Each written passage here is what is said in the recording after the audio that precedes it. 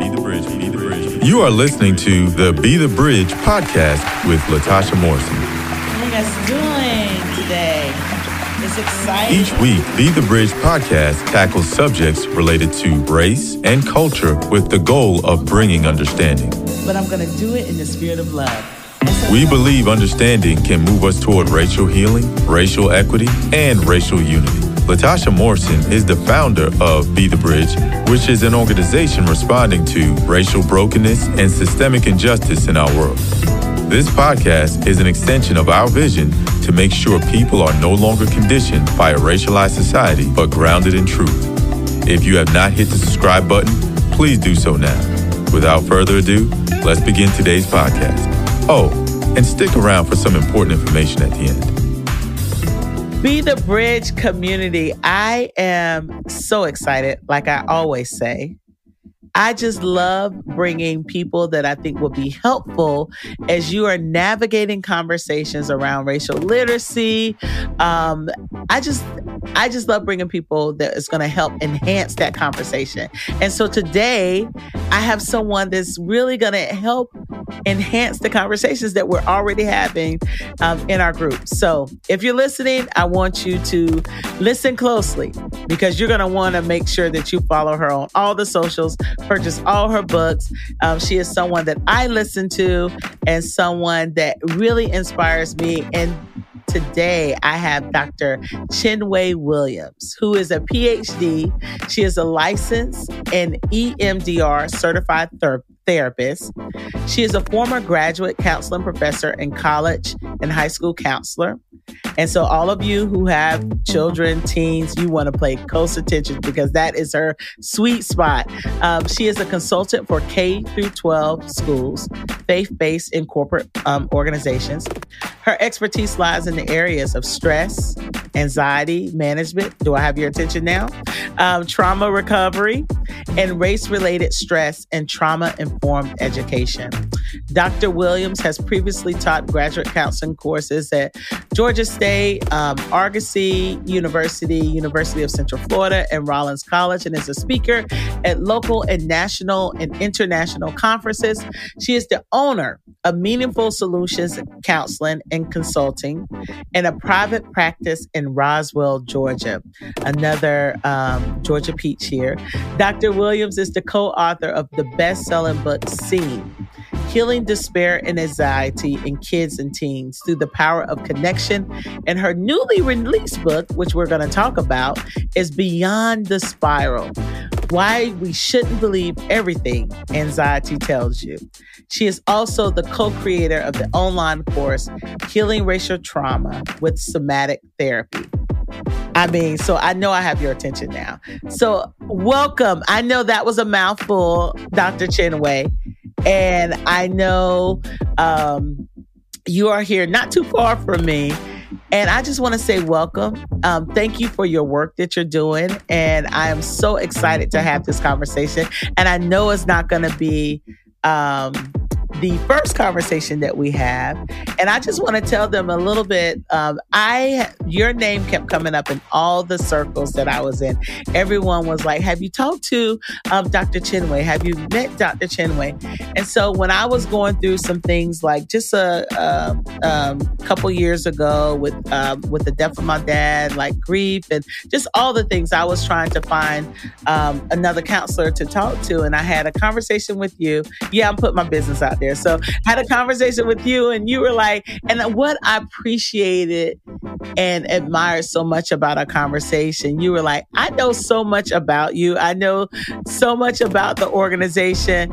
Look, I don't think I'm a good fit for this. I loved it. I loved that. I loved your honesty. And then you pointed me to someone that is still such a mentor to me, that prays for our organization. She's done things with our organization, and Miss Tanya, and then also helped me find another therapist. So yes, so I love it. And I'm so grateful for you and your work. You are so needed. So I want to welcome you to the Be the Bridge podcast. This is a community of bridge builders, people who are sitting with the discomfort comfort. They see the brokenness in the world and they want to be a part of the solution. So we are all about healing. We are all about restoration. We are all about reconciliation. And we are all about Jesus, and so that is at the core of why we do this. I can't do it apart from, from Jesus, And I do know we have people who are not a part of the faith that are part of this community. You are always welcome here too. We love you, and I hope you can find things that can help inspire you in these conversations. Unfortunately, there is a stigma around mental health and therapy, and we hear it coming up so much, like in everything, all the chaos we see in the world that's happening around us. You are seeing it, you are feeling it. What would you say to someone who is wondering how therapy can actually help them, how it differs from just talking to a friend or a family member, and who therapy is about? Like, there was one thing I was just talking to a friend and their son, and because I think this is just healthy checkpoints that we all need. And I see it because the world is so harsh. There are so many difficult things that I know I can't carry it on my own shoulders. So if you're trying, to do that with a friend, I know that could be taxing. And then I also know that everybody can't afford therapy, and just talking with my friend's son, he was like, I don't want no one in my head. Like, and, or either, one of my goddaughters, she had someone to commit suicide that was in her dorm. And she just felt like, the school was missing, that they don't have good counselors there. And so I know there's a lot happening. But people who are wondering why we need this, why do you feel like, we need this as a community? Yes, and thank you, first of all, Latasha, for just being who you are. Because what you may not have realized in what you did as part of the intro was you began the process of destigmatizing therapy just by sharing our connection, because not many years ago, and even to this day, there are a lot of podcast hosts and people that are in similar positions as you that just would not mention it because of the stigma that you brought up. And by the way, we had a conversation, as you mentioned, and I said that you remind me of my cousin or a friend. So therefore, I cannot counsel you, but can we get margaritas? So, yeah. Yes. And we still got to get And we those. haven't done that yet. But I did see you at the sneaker ball and the gala. Gala. It was tremendously inspiring, amazing, and you looked amazing. So let me just say that. But thank you for your support. But that's what you did, and you reduced the stigma just by sharing that in the intro. And if I may, I'd like to address stigma for just a moment as I start to respond to that very good question. So what I want to share with you is that, and for everyone who's listening, mental health, emotional health, and behavioral health struggles are very common. In fact, the World Health Organization put out a stat not too long ago that says 1 in 5 people in the world, and by the way, that fits for us in the US, if you're listening in the US, 1 in 5 of us each year will have some sort of mental or emotional struggle that will lead to a diagnosis such as depression, anxiety, trauma, substance abuse. People don't often think about insomnia also being a diagnosis. So if you think about that number, 1 in 5, that's plenty common enough. But then I want everyone listening to also consider everything that we have been through just in the past 3 years, all of the different life stressors that many of us are still experiencing, that leads to an emotional struggle, but doesn't necessarily lead to a clinical mental health diagnosis. For example, if you are caring for, those of you who are listening right now, caring for a sick child, caring for an aging parent, having a loss, which Latasha just mentioned, of a parent, a parent that you have a beautiful relationship with. My mother-in-law passed in 2020. So the loss of a loved one, the breakup of a romantic relationship, how many of us listening right now have ever been through a period where you've had so much work on your plate that you could barely keep your eyes open, right? To write the next email because you're feeling completely burnt out. So those are common life situations that leads to some form of emotional stress, but doesn't necessarily rise to the level of a mental health diagnosis. So the takeaway here is that we all struggle, right? And the word of God tells us that in this life, we will have trouble. And so that stigma, while I understand it, especially in certain communities, immigrant communities, communities of color, I completely understand where the stigma is coming from. However, let's point to the word of God. Do we realize that the word fear and or anxiety is mentioned 365 times? So so the word of God doesn't say if you're fearful. I believe actually the word in Psalm 56:3 says when you are afraid, right? So my hope in just sharing that is that, especially in the faith community, and even if you're not part of the faith community, because that stigma really does extend to most communities, that you know that we are going to struggle at some point and help is available. So therapy is helpful. Talking to our friends and our family members, very helpful. But I do want to just share this. The difference between talking to your friend or your auntie or your cousin about your struggles, very helpful potentially, but here's the difference. The conversations that you have with a professionally trained therapist will be objective, right? Because the friends and the family members that you have in your life know you and see you oftentimes through very specific lenses that they may not be as objective. So you have someone who's objective, you have someone who's trained in psychological change strategies, and you also are able to have conversations that will normalize what you're going through. Your friend may not know all the stats about depression and anxiety and trauma, but your therapist will, and your therapist will say, what you're going through right now is normal. The fact that you aren't sleeping because you're worried about a family member, you're worried about the economy, you're worried about keeping your job is normal. Now, here's what we're going to do about it. The tools. It's the tools and the resources that are really important, and I think the more we have this conversation and an honest conversation around it, it can help with it. So like sharing your stories, there's nothing to be embarrassed. Like for me, I feel like God has given people wisdom, that is like we have access, we can pray, but then also realizing, I think it's sometimes pride where we feel like we can take it on, we can take all of it on and we can handle it all. And like, why would you think you can?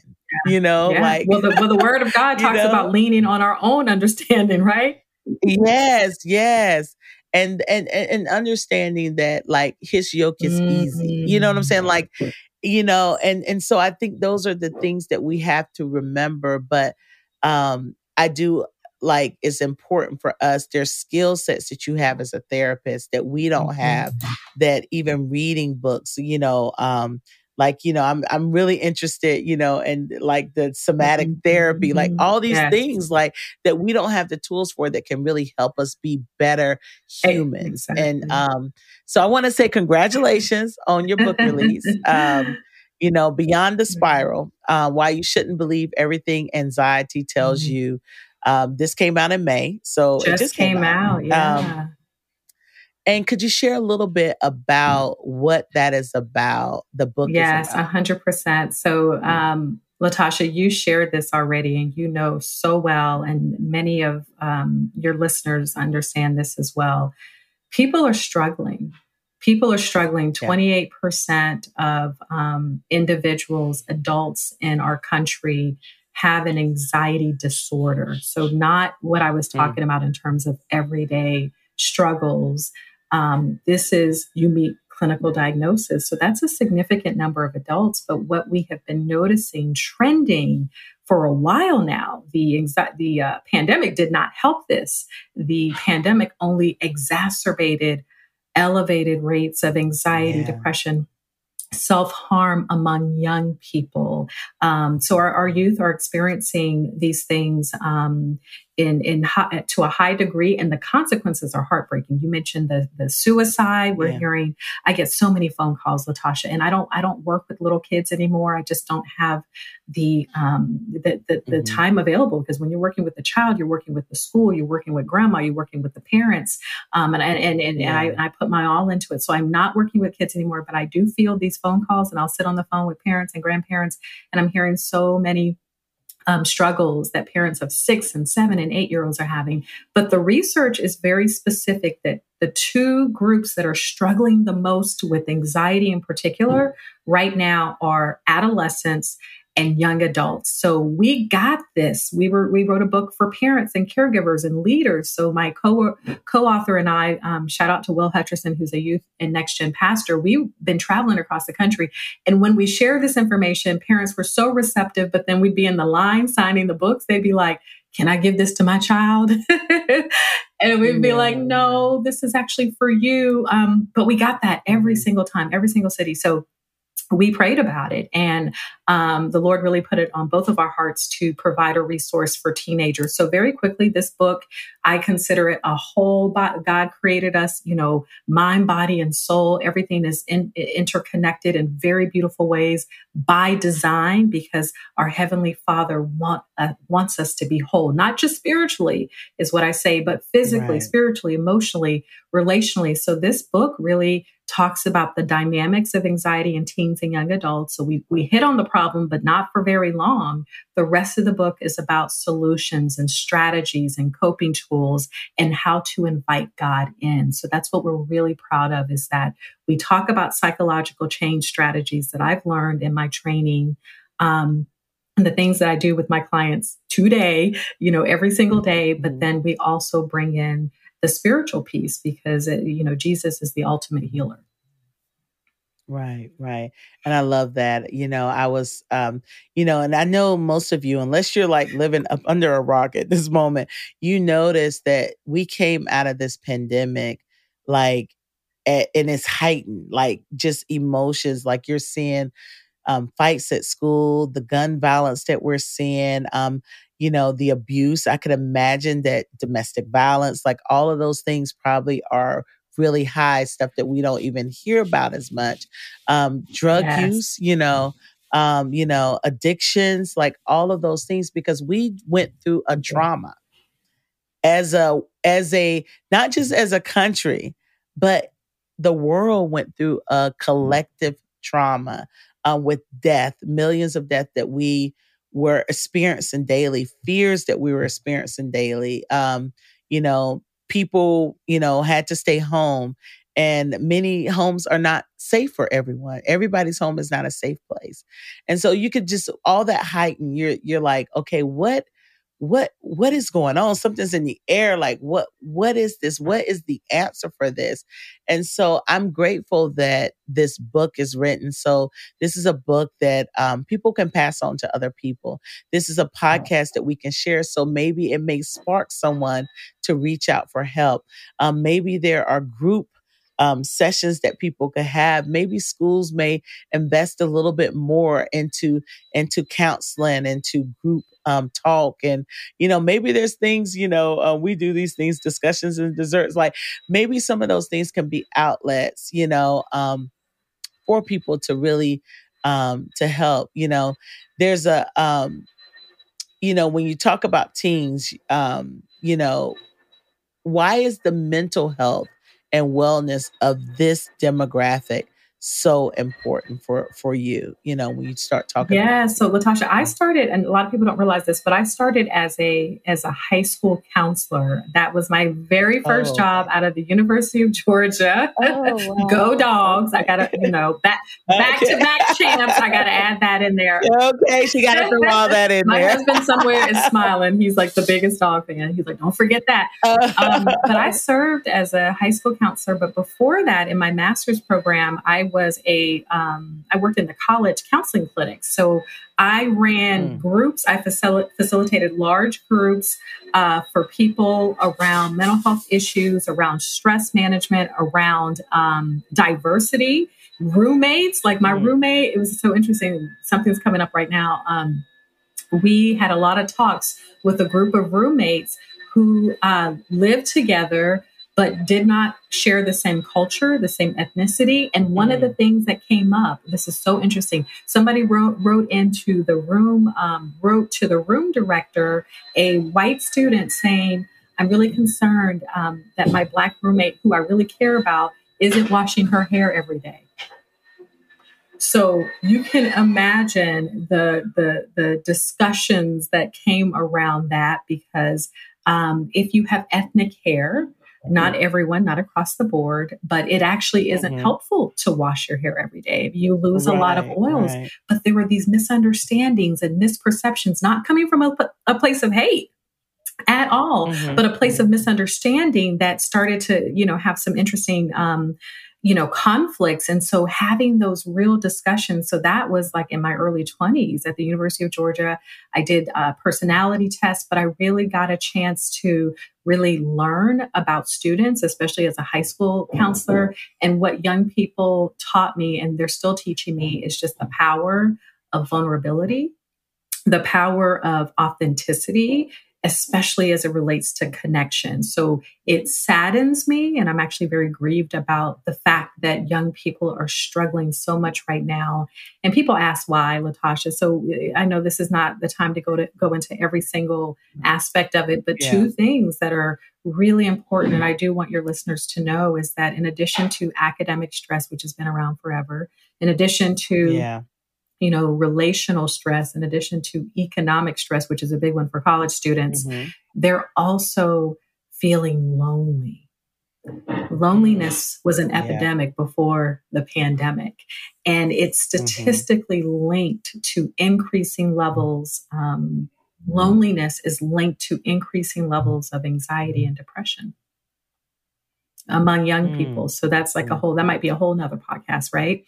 Wow, that's like, there's so much, because I'm thinking about that. I'm thinking about even the racial trauma part, like of the part of someone saying that they're concerned, but then also on the receiving end of that, the trauma that causes, like in relationships. And, we've had to deal with that. I have a dog. Everybody knows my dog is T'Challa. If you don't know, he's T'Challa, and he lives into that name from the Black Panther. He's a Maltipoo, and he's been like kind of like an emotional support animal. And I was joking, right? And someone said, "Well, like what emotional support do you with T'Challa?" And I said, "Grief and racial trauma." And it's like, it is a real thing. It's a real thing, and so I can imagine. With everything that's happening, I think about even after Charleston, Charlottesville, like I'm seeing on the other end, people in, my community and the BIPOC community that are not well. We're dealing with secondary trauma. There's a fear. I hear it in my mom, who is 70 years old. There's a fear that she's living with because of the things that's happening, because of the temperature of this country, because of the reminders and the triggers of the world that she grew up in. There's this fear, and everybody processes fear and all of this anxiety all differently, and we all cope differently. And she's someone that won't talk to anyone, but she's gonna get me. I'm just saying all this stuff. But she ain't gonna listen. Listen, and nobody better not send it to her. But needs to talk to someone. And so somebody in my family gonna send it to her, So and hopefully it'll open up a conversation, Mom. But I know that, other people, and maybe I'm saying this because other people may be experiencing this with their own parents. And so we're always would be the bridge trying to look for ways that we can intersect things that can help our community, help others within that. And so tell me a little bit about, just as we're talking about this book, but I want to talk about just the trauma healing that you do through somatic therapy, because I know there's some people that heard that and they're like, somatic, what is that? Now there's other people that know exactly what I'm talking about, but I'm not going to lie, like this is something that's new that I just learned about within the last 2 years. And I know there are other people out there that say, what did she just say? That? Like, what is Jesus in that? Does it hurt? Is it painful? But could you tell a little bit about what it is and how it's 100%. I love talking about this stuff. So I wrote a course. I co-wrote a course during the 2020 uprising and political and racial distress and conflict to help therapists, help BIPOC clients, but also white therapists understand racial trauma. So to talk about somatic therapy, I think it might be helpful for your audience to know that racial trauma is real. Racial trauma, basically a quick definition, is any sort of race-based stress, any sort of mental or emotional injury that's caused by racial bias. So think about our kids. If anybody has there's so many stories about this, but think about if you have a child, a cousin, a niece, a nephew that said, I don't like the skin that I'm in. Why are they saying that? What are they seeing?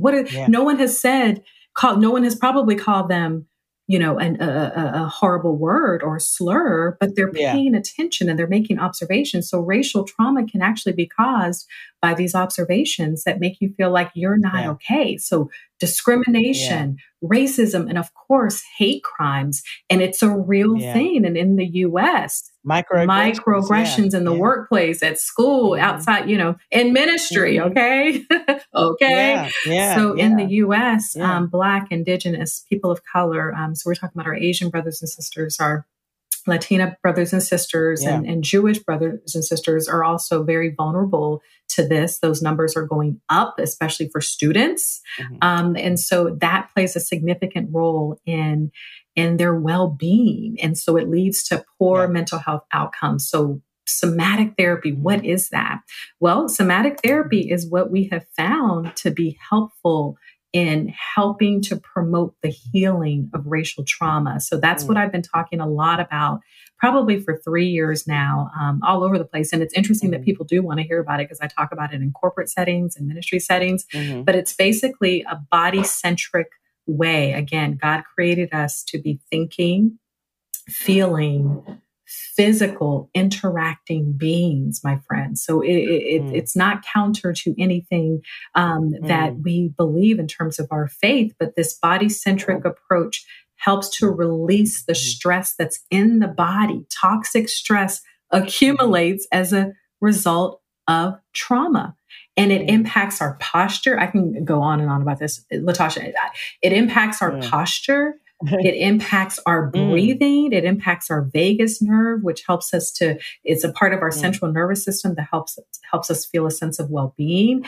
And so it helps to release this tension from the body. And it's different from the traditional way of doing therapy, but it can go hand in hand. So if you're in therapy with me, we're talking about the events of your life. We're talking about how those events are impacting you emotionally. We're talking about how it's impacting you relationally. And I'm teaching you how to breathe.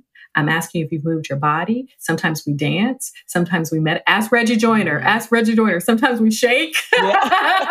He knows what I did something for his staff. And I don't know if I'll get invited back, but We were Yeah. shaking. I'm sitting up here like, oh yeah, I was sitting up here while you were saying that. I'm like, okay, I'm gonna invite her. We gotta get something for the Be the Bridge staff. So right here. So I'm that movement yeah. girl, and I don't have a dance background. I don't have a yoga background. I don't have a kinesthetic background. I just have done this research, know what it does for me, know what it does for my brown boys, my little brown boys at home. And massaging is part of it. Breathing deeply is part of it. Recognizing your posture, because sometimes we tighten and restrict, and that impacts our breathing, which then impacts the way that we even connect with other people. So you can probably hear the passion. It might be annoying at this point, but yeah, we could talk more about it at any time.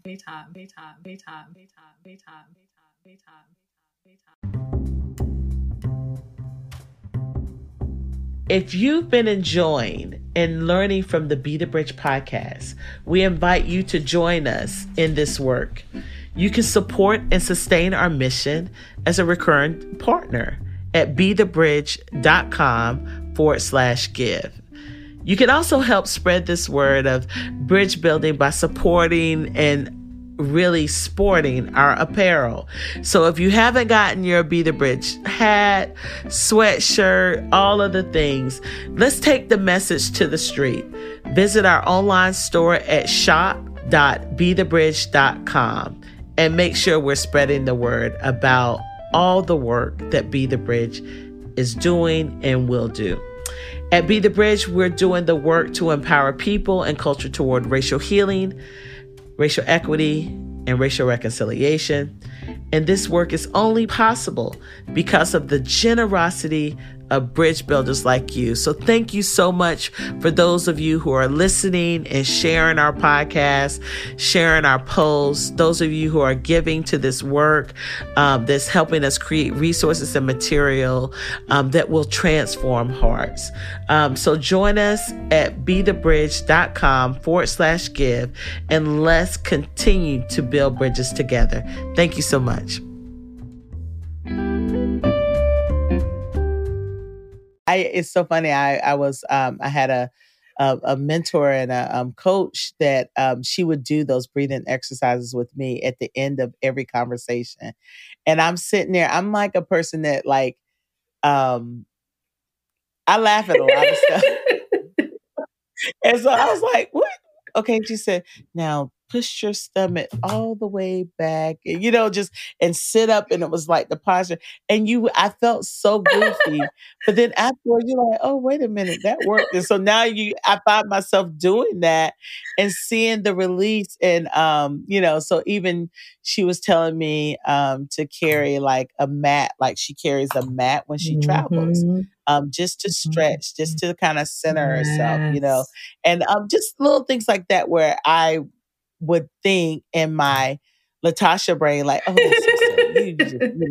But now it's like things that I'm like, okay, I need all the things. I need the contemplative. I need all the things, like anything that's going to help me in be a better me and a more thriving me mentally, physically, spiritually.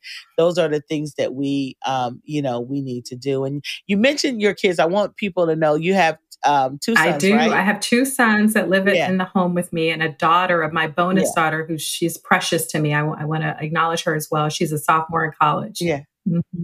Okay. So so I just want to you guys to know that she's also speaking out of experiences because she's a mom and of children and everything. And so one of the things, your recent post, you said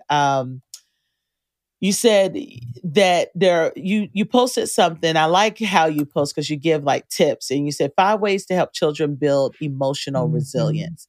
And this was something that Mariah and Sean, just a couple of people on our team, we were just having this discussion. I think Mariah was having a discussion with one of her children and just talking about, just with everything, like everything that happened in 2020. We say the some people call it a racial reckoning or uprising or all of that. I call it, I don't know what to call it, but it wasn't lasting. Like I call it a racial wreck. Like, I don't know what to call it, but I do feel like there was an opportunity. There is an opportunity that God was speaking and moving. I think we were on the brink of something. I feel like it was a revival that, that is brewing to take place. But I think people are stifling and shutting it out. And so I want to say that. And so one of the things that she was saying is that, a lot of young people, a lot of Zennials, a lot of Gen Z, Gen Alpha, like that they felt good about what was happening, but now that the rejection of that, not understanding how to handle the pushback and the rejection. And so she was like, it's like we gotta teach our kids to be steadfast, to be resilient. That is something that I see that I gleaned from, the baby boomer generation, from my mom's generation, from my grandparents' generation. When I listen to others, older civil rights leader, like just the faithfulness that they have when things were not going their way. Like there were things that didn't go their way in their lifetime, where there are some people who did not see the passing of the Voting Rights Act or the Housing Act or the Civil Rights Act. There are some people that did not make it to desegregation. There are some people who did not make it to seeing the end of the Exclusion Act or the internment camps, or there's some people that are still living under the oppression of treaties, and that didn't see the end. But even in that, having hope and faith, like being steadfast. And I remember going through just a hard time in 2016, and I heard an old civil rights leader, a more mature civil rights leader, say that we didn't know what we were doing, but we knew that God was doing. And that thing hit me. And I was like, I need that. Like, I need to hear that. I need to see that. Like, this is beyond me. This is bigger than me. I can't hold this. I got to release this. And that was the thing. And I feel like there's this emotional and physical resilience that we have to pass on to this next generation to help them endure, to help them be faithful when people are faithless, And so, can you talk a little bit about emotional resilience and why it is important? Yes, I love what you just said, because the road is very rarely easy. The road toward any significant and lasting change. And was it Dr. Martin Luther King? You can help me with this, Latasha, that talked about the arc. Right? The arc of the universe is long, but it bends toward justice. Yeah. Justice, but the long piece, he right? said that. I think he quoted someone else. But he gets the credit for saying that because we understand him saying it, right? Look good. Enough has been appropriated from us that sometimes we need to get credit that's undeserved. Yeah. Right. You can cut that out as well. But no, we're good. But back, I'm gonna leave it right in there. You will, because if your mom is listening to the other part, she can hear this too, right? Exactly, right. So emotional resilience is a powerful, powerful thing. And that's something that we wrote about in our first book, Scene, that was geared towards parents and educators, because what we've noticed over the years, especially educators have been telling this, and I was an educator, I still am an educator, that kids have lost their grit. And so grit is a term that we equate with perseverance, that we equate with emotional resilience, going through adversity and not giving up, which is exactly what you're talking about. So emotional resilience really does refer to the ability to bounce back from challenging and tough times. And when you talk about the young people feeling let down and maybe even duped, because boy, we went from, like you said, racial wreck to, I mean, can we talk about what's happening? Yeah, we can't even talk about it now. Like, it's like, you can't even mention it. You're being divisive, or, you just got to take it. You need to be silent. You need to, like, everything is, everything is CRT, Oh, so it's just, it, how it impacts us as an adult. yes. Because this is a part of our lived history that Yes. our experiences that you're told that, no, because it makes other people feel bad. You Uncomfortable. don't need to Mhm. talk about that. So just imagine what's happening in some of these Mm. classrooms where, you know, you can't talk about the hard things, but other groups like, Asian Americans would talk about that history, but that's considered American history. Mm. But Black history And isn't we considered wonder American why history. 6 and 7 and 8-year-old Black boys and girls come home and say, "I don't like my color. I don't like being this color. Can I be Yeah. tan? Can I be?" I've heard it all. Yeah. Um, Yeah. I hear a little bit of an echo, but what I want to share is just today, Mhm. I learned, and maybe this happened recently, the day of this recording, which is, I don't know what, May 17th, I learned that Yeah. the governor in Florida signed a bill into Mhm. law that bans the teaching of diversity, equity, and Yeah. inclusion, or bans the funding of those programs, Yes, the and funding. also Mhm. limits the way that race can be talked about, and get this, in public institutions in I Florida. know. And so for me, and this is where, sometimes I probably I don't get it as Yeah. much as you, Latasha, because I talk about Yeah. other things. So I'm not going to cry about Yeah. it, but I get some pushback in terms of, things things that I say about race being political, and that's from someone else's Yeah. perspective. And that's fine. Yeah. Everybody can have their perspective. I don't, Politics are about thank you. people. We We care care about about people. And, people. and for Yeah. me, this is about the things that I have always talked about: worth, Mhm. value, belonging, dignity. Yeah. So again, think about those students that are in these programs actively studying, researching, and what was just signed into law. Let's take a moment and sit with that. And those are students. So I'm grieving today. And again, this may have happened Yeah. yesterday, but Yeah. and by the way, let's also acknowledge that today is the 69th anniversary of the landmark case, Brown versus the Board of Education, Latasha. Yes. So that it feels very fitting that we're having this conversation. And we didn't plan this, but guess who planned Yeah. it? God.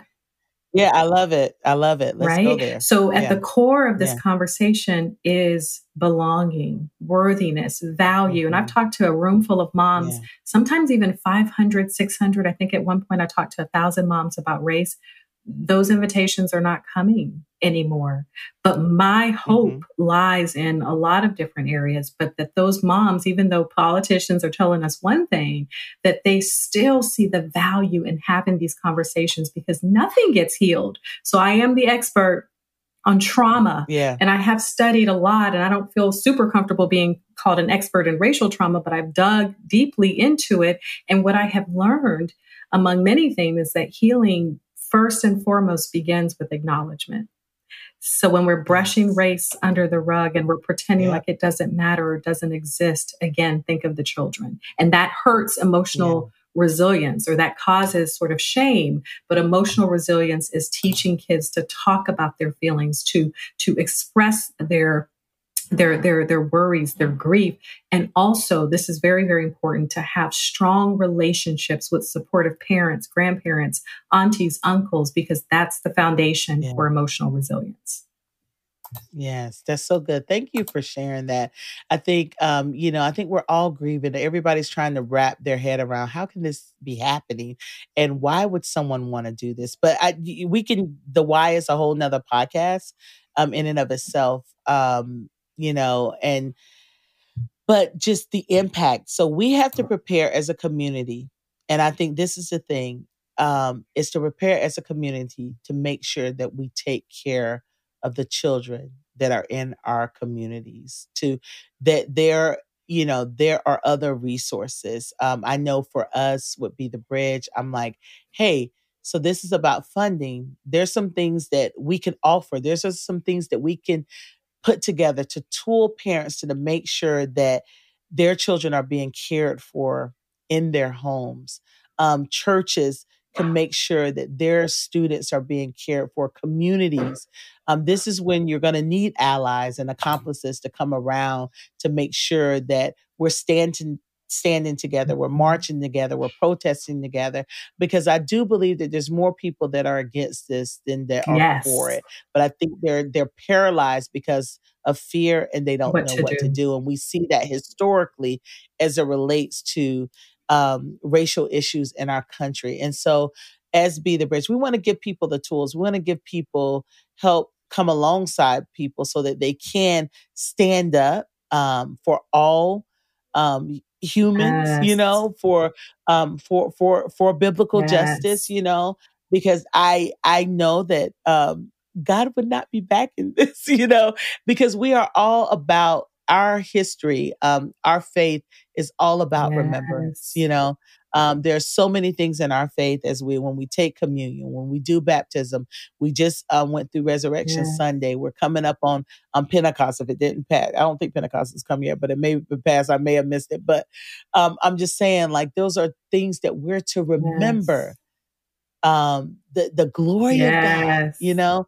and this helps us to heal. This helps us to be better Christians. Like, we understand in a natural state, if there was an abusive relationship, the only way forward in that is going to be to talk about what has happened. How do we get here? And so we understand that naturally. So history also is like that. So I love, you give some tips. Like, there's some tips that you give when it comes to teens and racism and dealing with social unrest. And there was one thing you wrote, 4 tips for talking to kids and teens about racism and social unrest. And this was back in 2020, girl. I done went through and pulled out stuff that we can Love it. talk about today. You said, find out what your child knows and how they feel about race.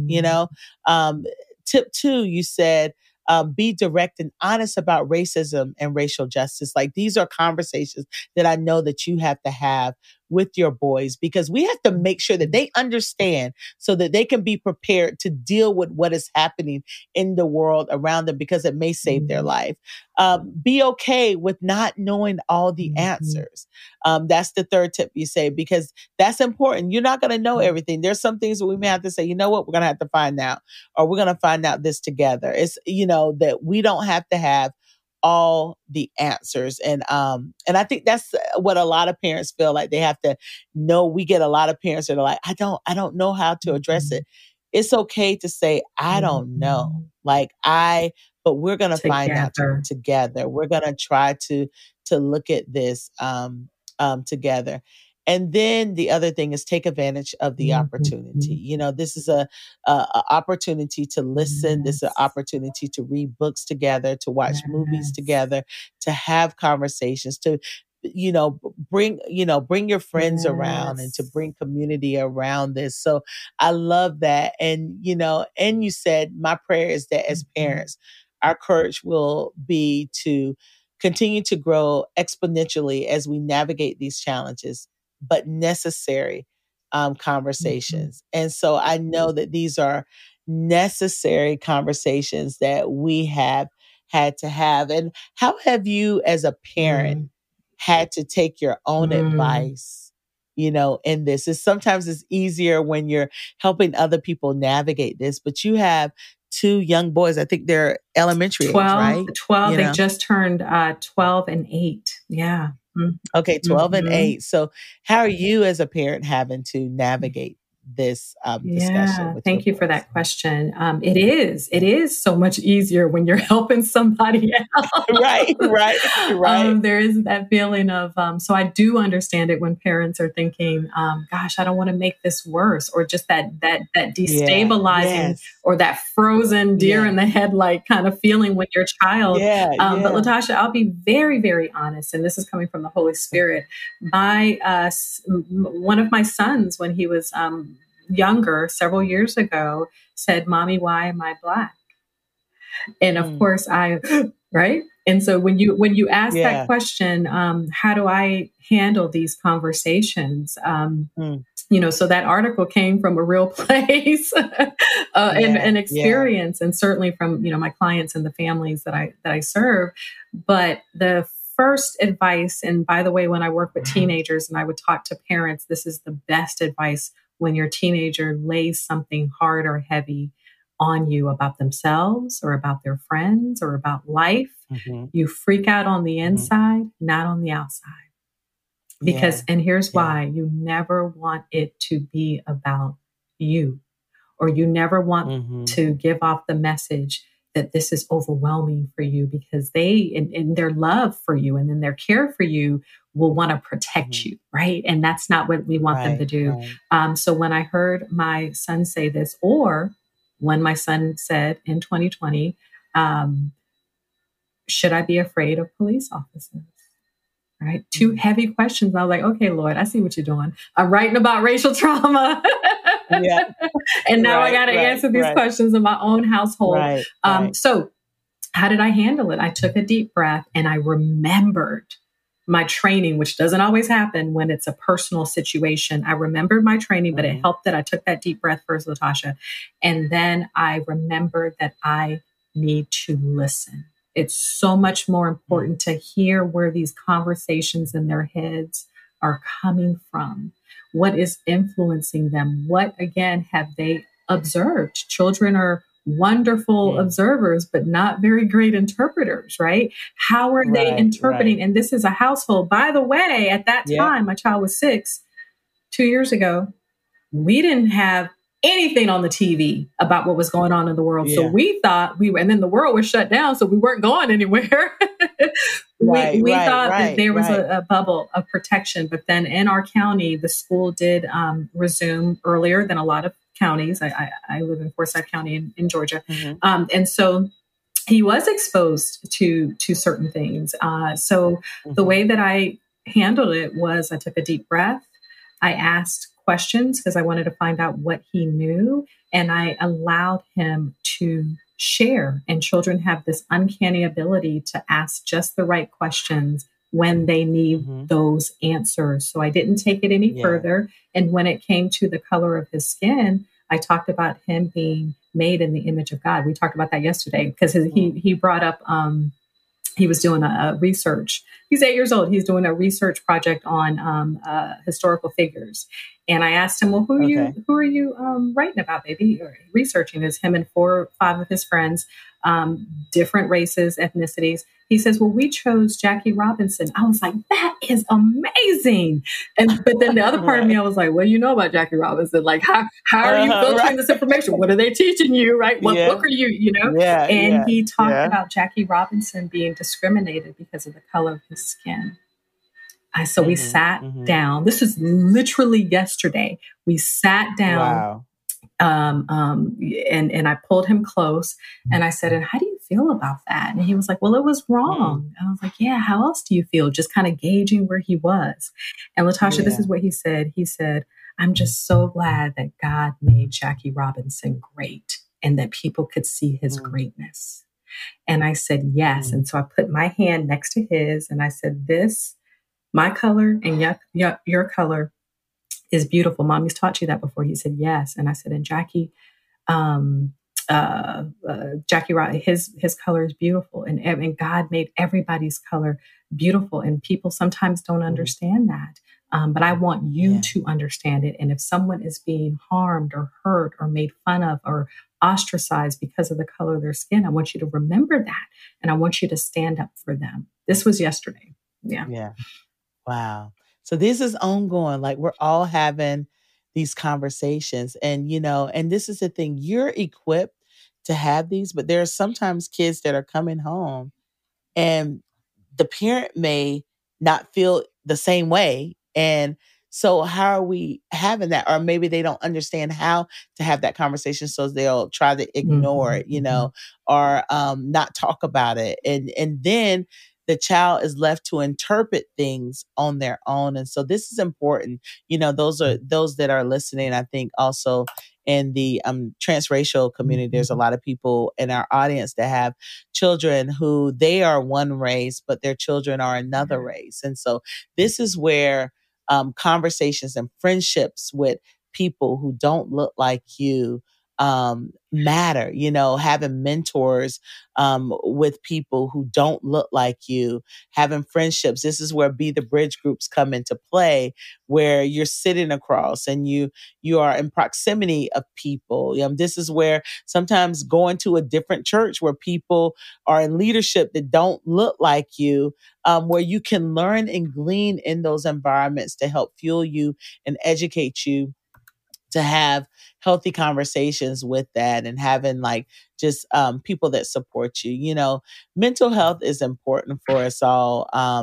And we want to address the importance of this in the, especially in the BIPOC community, because when you think about the world and what's really happening and people who are really being impacted, the stresses of America and Black and Brown communities, sometimes I can feel it in my chest. Like I went to Korea back in the fall, and I remember having this peace. I was in a country where nobody really looked like me at all, but there was this peace I had because of some of the anxiety of the balance that we have to live with and deal with here, the triggers, all these things. But for that moment,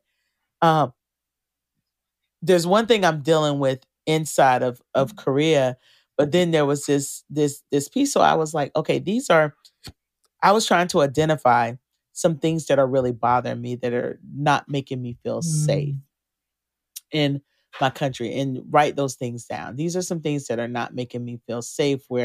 Why am I feeling safer here in this country than I do in my own country? And so those were just some really hard conversations having to have, honest conversations with yourself. Yeah. And so I think this is like the trauma. Like right now we're in the midst of it, but we don't know what an impact this is going to have 10, 15, 20 years, and it's important. I think what you did for your son and what I'm doing and what, even doing for myself, is I'm helping myself interpret what I'm feeling. And what you were doing is interpreting what your son was feeling, and not isolating him and saying, I know you understand that, or, don't say that because you're not supposed to think like that. And so then they're afraid to say it, but understanding. So these are conversations. I had a conversation with the lady, and she said, I don't want my son to feel bad about being white. And I said, and I don't want any brown children feeling bad about being brown. Just like I don't want a white child feeling bad about being a white. So us talking about this is not about someone feeling bad about themselves, because there are a lot of outliers that we can point to of people who did the right thing. Yes.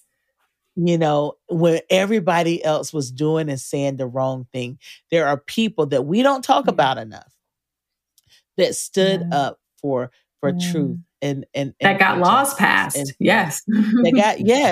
they got laws passed, and I think we can have this conversation in a healthy way rather than saying we're not going to have this conversation at all, because that's only going to make matters worse. And we will pay for that as a society if we continue. So I am so grateful for you. I'm so grateful. There's so much we could have talked about, like even PTSD. There's so many things that we know the impact that's gonna, that these conversations could benefit us. But if we don't have the conversations, the outcry and the impact of this, the trajectory of this could be, lasting. I know things that I see in my family that happen that points right back to, segregation and how my great grandfather felt as a man in this country that impacted his family. Yes. Like those are things that we're dealing with the residue of that. And so we will deal with the residue of that. What are some things, one of the things that I ask a lot of the guests, what are some things that you are lamenting right now, as a woman, as a professional, as a mom, as a wife, as a sister, as a daughter? What are some things that Dr. Chinwé is Yeah, quite honestly, the conversation that we just had about that bill that was just passed to essentially defund education about diversity, equity, and race. And if it were just what you mentioned about the conversation you had with the woman that said, I don't want my white child to feel badly about themselves, I would lean into that conversation, and so would so many people, because we would never want that to happen. Let's have the conversation. The problem is that a lot of this is being stoked by politicians who are very self-serving. They have an agenda that is to divide. And as people of faith, and I know not everyone else, not everyone shares the same faith, but as good-hearted, moral, amazing people who you and I talk to all the time. I love people. I remember we talked about that. We just love people in that first conversation. And we love people who don't think like us, right? Who don't have who don't share our experiences. And so you and I have, God has given us this amazing ability, I think, to be able to tolerate any sort of discomfort on most days with these types of conversations. But what I'm lamenting is that politicians and other people are really stoking fears and negativity that are serving themselves and are also only serving to divide. And I do not believe that that is what God wants. I know that that's not what God wants. So that's number one. That's it. That's my lament. It seems like there's a lot of lament. But then in the midst of this pain, in the midst of this lamenting, what is bringing you hope? Now, I have a lot of hope. My hope, first and foremost, Latasha, lies in the gospel, right? The powerful, redeeming gospel that even talks about justice, right? Isn't there a scripture that talks about justice sort of rolling on like a river, right? Yes, I think it's Amos. And Micah 6:8. And also in Amos, right? It's Amos. I'm sorry. I done jumped to Micah. I'm sure Micah has something to say about that too.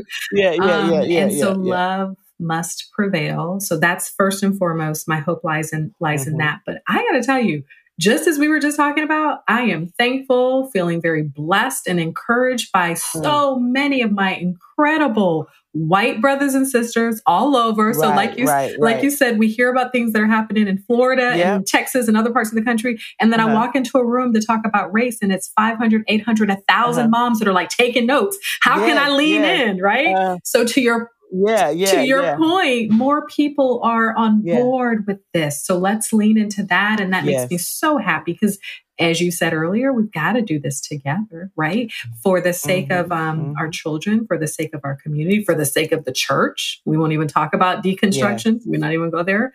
I'm deconstructing my faith, right? There's like a whole thing, but we don't lean into to ask young people why. Why? We just sort of have this knee-jerk reaction to it. But our world needs this togetherness. I think the gospel demands it. I'm not a formal minister. I'm not in ministry full time, but I do love Jesus. I've loved Jesus for a long time. I've been in my Bible, and I do believe that the gospel demands this justice. So that's number one. Number two, and this really makes my heart sing.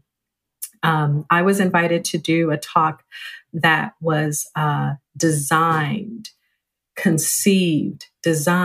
planned by 100 middle and high schoolers, Latasha, here in Atlanta. It was actually in the Gwinnett school district.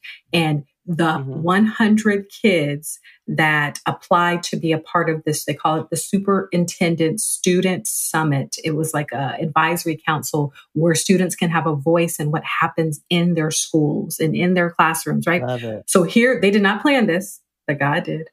100 of these students mirrored the school system on racial, ethnicity, and religion. It mirrored the breakdown of the school system in those areas. And I was like, that's amazing. And then they asked a question. What do you want? We're going to have an event. We're going to bring everybody together. What are the 2 topics you want us to find speakers to talk about? Latasha, when I tell you those 2 topics were number 1, mental health, and number 2, diversity. Yeah. Diversity. We're not asking them. We're not asking them. That's what even some of the kids in Florida are saying. Like, no one asked us. Like, you're making these decisions, and because this is the world they live in. I mean, their communities, their social media. Like, this is the world they're living in, and this, I'm telling you, this generation is not playing around. They're not having it. They're not having it. Gen Z, Gen Alpha. They're not falling for the okie doke. And so, and we shouldn't either. Like, are we ever going to learn? But you were talking, I wanted to go back to that scripture. You were talking about Amos 5 and 24. And so, and it reads, but let justice roll down like waters of righteousness, like a ever flowing stream.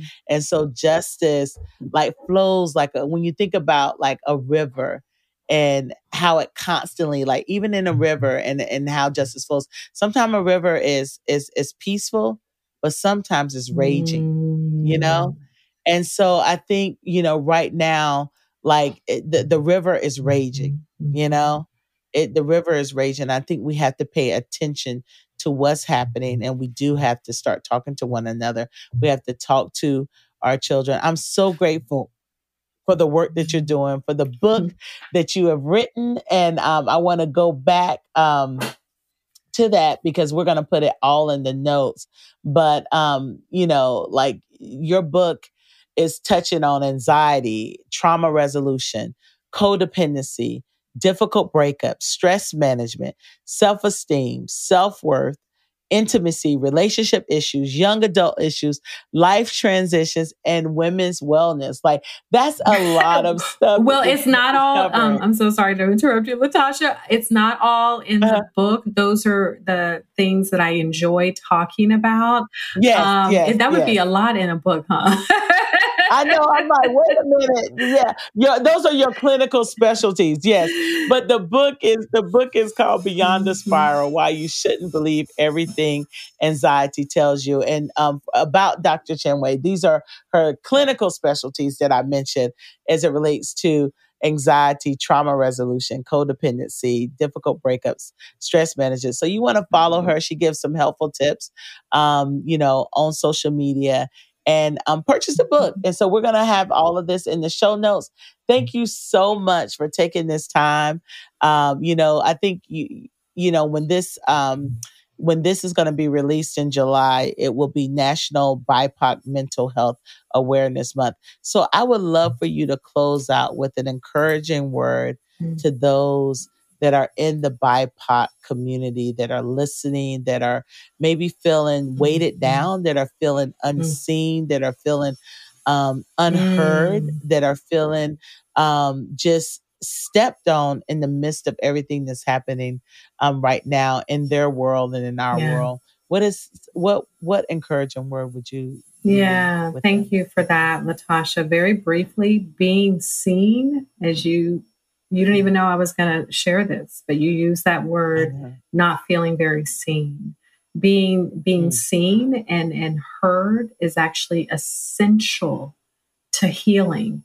And that again is by design, because our Father, our Heavenly Father, is a God of relationships, and He's designed us to be in relationships. So that is really my final word, is for those of you who are listening, who are struggling, not feeling very seen and heard, connect with people, connect with friends, all different backgrounds, who can engage in these conversations. And they don't even have to say much. They just have to mindfully listen, which is such a powerful tool that will enable you to process your thoughts and your emotions, engage in prayer, mindfulness activities, somatic practices, which you can do with a therapist, but you could also pull it up on YouTube and just do some things to help you move your body. And then finally, self-care is not selfish.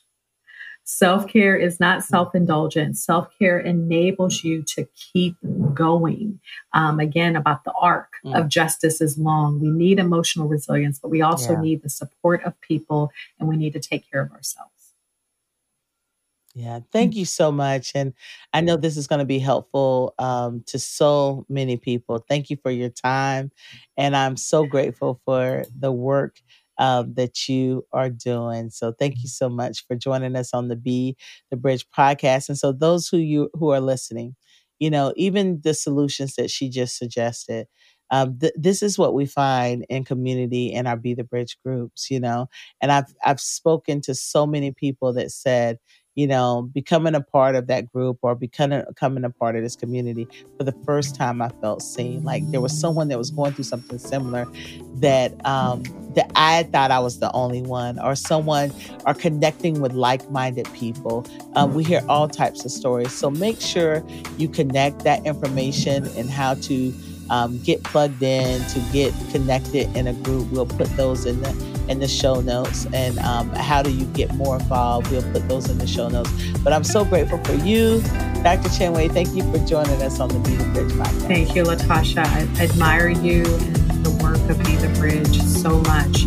So keep going and rest in you too. Thanks for listening to the Be the Bridge podcast. To find out more about the Be the Bridge organization and or to become a bridge builder in your community, go to bethebridge.com. Again, that's bethebridge.com. If you've enjoyed this podcast, remember to rate and review it on this platform and share it with as many people as you possibly can. You can also connect with us on Facebook, Twitter, and Instagram. Today's show was edited, recorded, and produced by Trayvon Potts at Integrated Entertainment Studios in Metro Atlanta, Georgia. The host and executive producer is Latasha Morrison. Lauren C. Brown is the senior producer. And transcribed by Sarah Knatzer. Please join us next time. This has been a Be the Bridge production.